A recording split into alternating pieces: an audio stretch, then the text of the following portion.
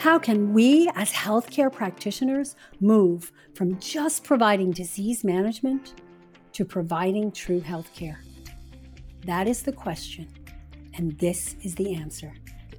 Welcome to Reinvent Healthcare, the podcast that helps you grow your practice and expand your skills as a practitioner. I'm Dr. Rita Marie Loscalzo. Let's dive in. Welcome back to Reinvent Healthcare, the podcast for wellness-minded people and professionals who are passionate about transforming our broken disease management system into a true healthcare system. I'm Dr. Rita Marie Loscalzo, and I believe that most diseases can be prevented or reversed, and I'm dedicated to empowering millions of people to go from disease and dysfunction into living their best life possible. And I'm passionate about training other practitioners to do the same. So today I want to talk about one of my favorite herbs. It's one that helps with sleep and stress and blood sugar balance and so much more. It's been shown to be cancer protective and to support the liver and the brain in fighting inflammation and oxidation. Plus, it's also been linked to antidepressant and anti-anxiety effects. So what is this superhero? It's Magnolia. And specifically today, we're going to talk about the therapeutic effects of Magnolia Bark. So Magnolia has a lot of history rooted in ancient Asian type medical practices. So in traditional Chinese medicine, it's known as hupu or hopu. It's been used a lot for its aromatic properties. It smells really good. It's also believed to help digestive pain. So ancient texts document the use of magnolia for addressing a lot of ailments. So let's talk about what some of those are and how it does it. Let's start by looking at the bioactive compounds. We know that a lot of herbs have bioactive compounds, and when we do tincturing, we're usually extracting out and helping to concentrate those bioactive compounds. So in this particular case, the active constituents that have been identified to date are honokiol and magnolol, and they are attributed to various therapeutic properties of this magnificent herb. Honokiol has been studied for its neuroprotective effects, and we know how important it is to protect the brain, right? We see the brain degrading in neurodegenerative diseases. We see it degrading when we have a compromised blood-brain barrier and toxins get into the brain. So it's super important to help people to protect their brain. It's also been helpful for cognitive function, for helping to improve cognitive function like attention and memory. Magnolol is known for its anti-inflammatory properties. It helps to inhibit inflammation and bring that down. And we know that inflammation is so important as a causative factor in so many of our current diseases. Also, there's polyphenols in magnolia, and those polyphenols help to protect cardiometabolic health. It's shown that magnolia bark, and I've used it on a lot of people, is helpful for keeping the blood sugar steady and, of course, then protecting the heart. There's also essential oils in magnolia, and this contributes to the aromatic properties that magnolia brings to the table, and also some of the calming effects that magnolia has. I've had folks take magnolia at bedtime and finally get a good night's sleep. And we'll talk about in a little bit its ability to calm down the cortisol response, and that's partially why it's so effective as a sleep aid for so many people. Some of the anxiolytic, the anti-anxiety type properties of magnolia have been studied. So the honokiol is very much involved in that. There's a bunch of studies that show that it has anti-anxiety properties and affects the neurotransmitters in the brain, specifically things like GABA, which when it's low contributes to anxiety and inability to fall asleep. We know that chronic stress and chronic cortisol elevation can be problematic for people. It can prevent them from being able to fall asleep. It can cause them to wake up in the middle of the night. It can cause them to feel anxious or jittery during the day. So one of the claims to fame with magnolia is its ability to bring cortisol down into normal levels. So you want to be careful about when you would give somebody magnolia. I'm a big fan of giving it at night for people who have trouble falling asleep or staying asleep. Having them redose if they do wake up in the middle of the night take it again to get them to go back to sleep. And if they have a big cortisol spike in the morning, I'll sometimes give it to them in the morning. Most of the time, people don't. Most of the time, I do it at night. But there have been few people who have those really high cortisol levels in the morning, and I've had them do Magnolia. Just a word on the way I recommend Magnolia. So I had gotten a bag of Magnolia powdered extract from good company, and I thought, oh, this is a great way to do it. So I always test things out on myself first. And it's not very tasty. It's very astringent, so it causes the mouth to pucker up. Well, I found this out before I tasted it myself. I recommended it to somebody, and she always preferred to take powders to capsules or to tinctures. So I recommended it that way. And she goes, I can't take this. I'm so sorry. And then I tried it myself, and I'm like, oh, yes, problematic. What I find easiest for people to take is a tincture. They take the tincture, they can leave the tincture on their bedside and take a few drops, few dropperfuls, depending on how much they need it before bed. And then they can keep it on the bedside. So it's really easy dosing. And then they can take it if they wake up in the middle of the night. So that's a really nice way to do it. Some people do the tea. I don't recommend teas at night because it counteracts the effect, because now they have to pee in the middle of the night, which isn't so good. So because Magnolia Bark has these relaxing effects, we talked about the effects on anxiety and calming. This is a good bedtime type thing. And some of the studies have shown that it helps with the sleep-wake cycle, right? And keeping people from coming to full awakeness in between their sleep cycles. It can also modulate melatonin levels, and we know how important melatonin is for deep sleep.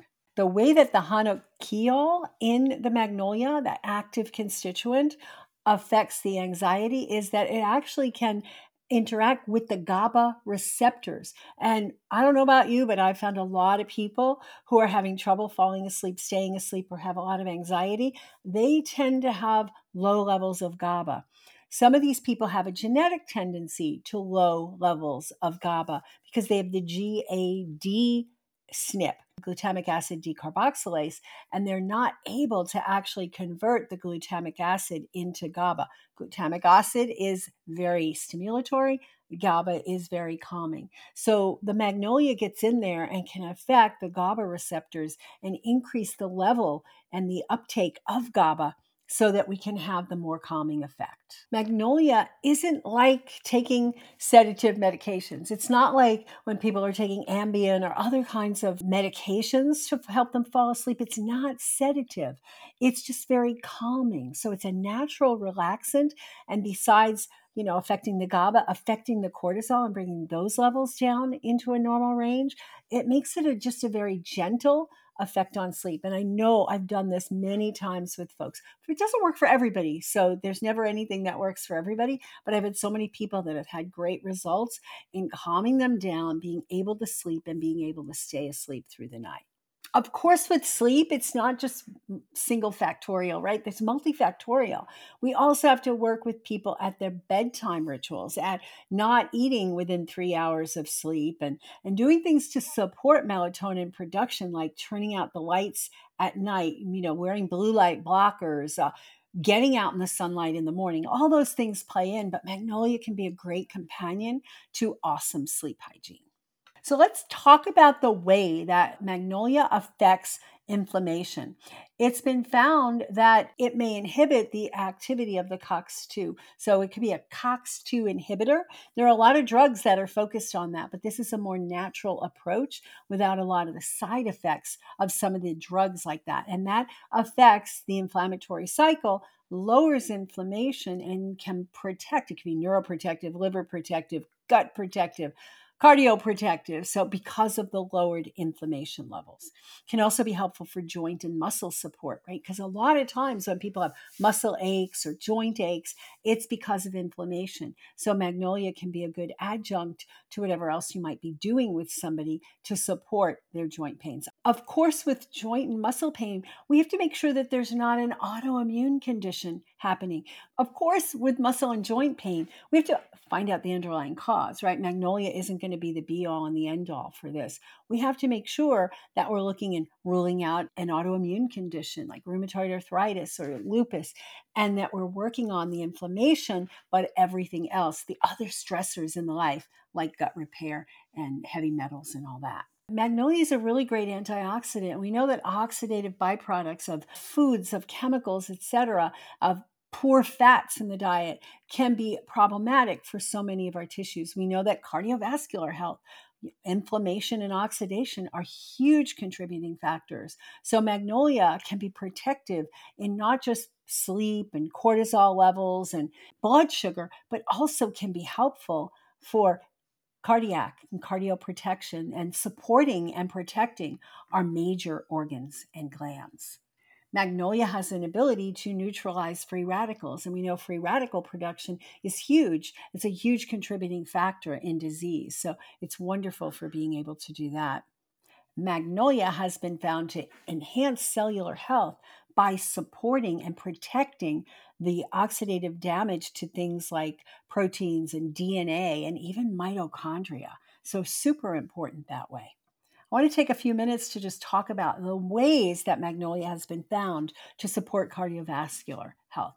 Some studies suggest that in addition to the antioxidant and anti-inflammatory properties, that magnolia can help to relax the blood vessels. And we know that it's stiffened blood vessels that can cause the blood pressure to go up and potentially cause a problem if there's exertion and the blood vessels won't expand, contract, that we see people having heart attacks or the release of a blockage of a plaque. It can help with not just by calming a person down and lowering the cortisol, but the anti-inflammatory and the antioxidant effects of the magnolia can help keep blood pressure in a normal range. I've used magnolia in conjunction with things like hawthorn berry or nitric oxide promoters like arugula and beets to help people to get the blood sugar under control. Oh, and magnesium, of course, as well. So the antioxidant and anti-inflammatory effects can also impact or influence positively brain health by calming things down and supporting against the development of neurodegenerative diseases.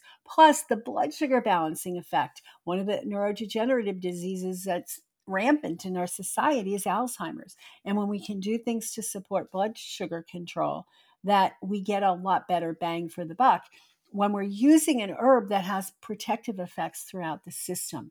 I want to say that, of course, with blood sugar, we can't just allow people to keep eating what they're eating. We have to talk to them about other things related to blood sugar, but I've used it as an adjunct to other good blood sugar techniques. Let's talk a little bit about how magnolia has been used in gut health.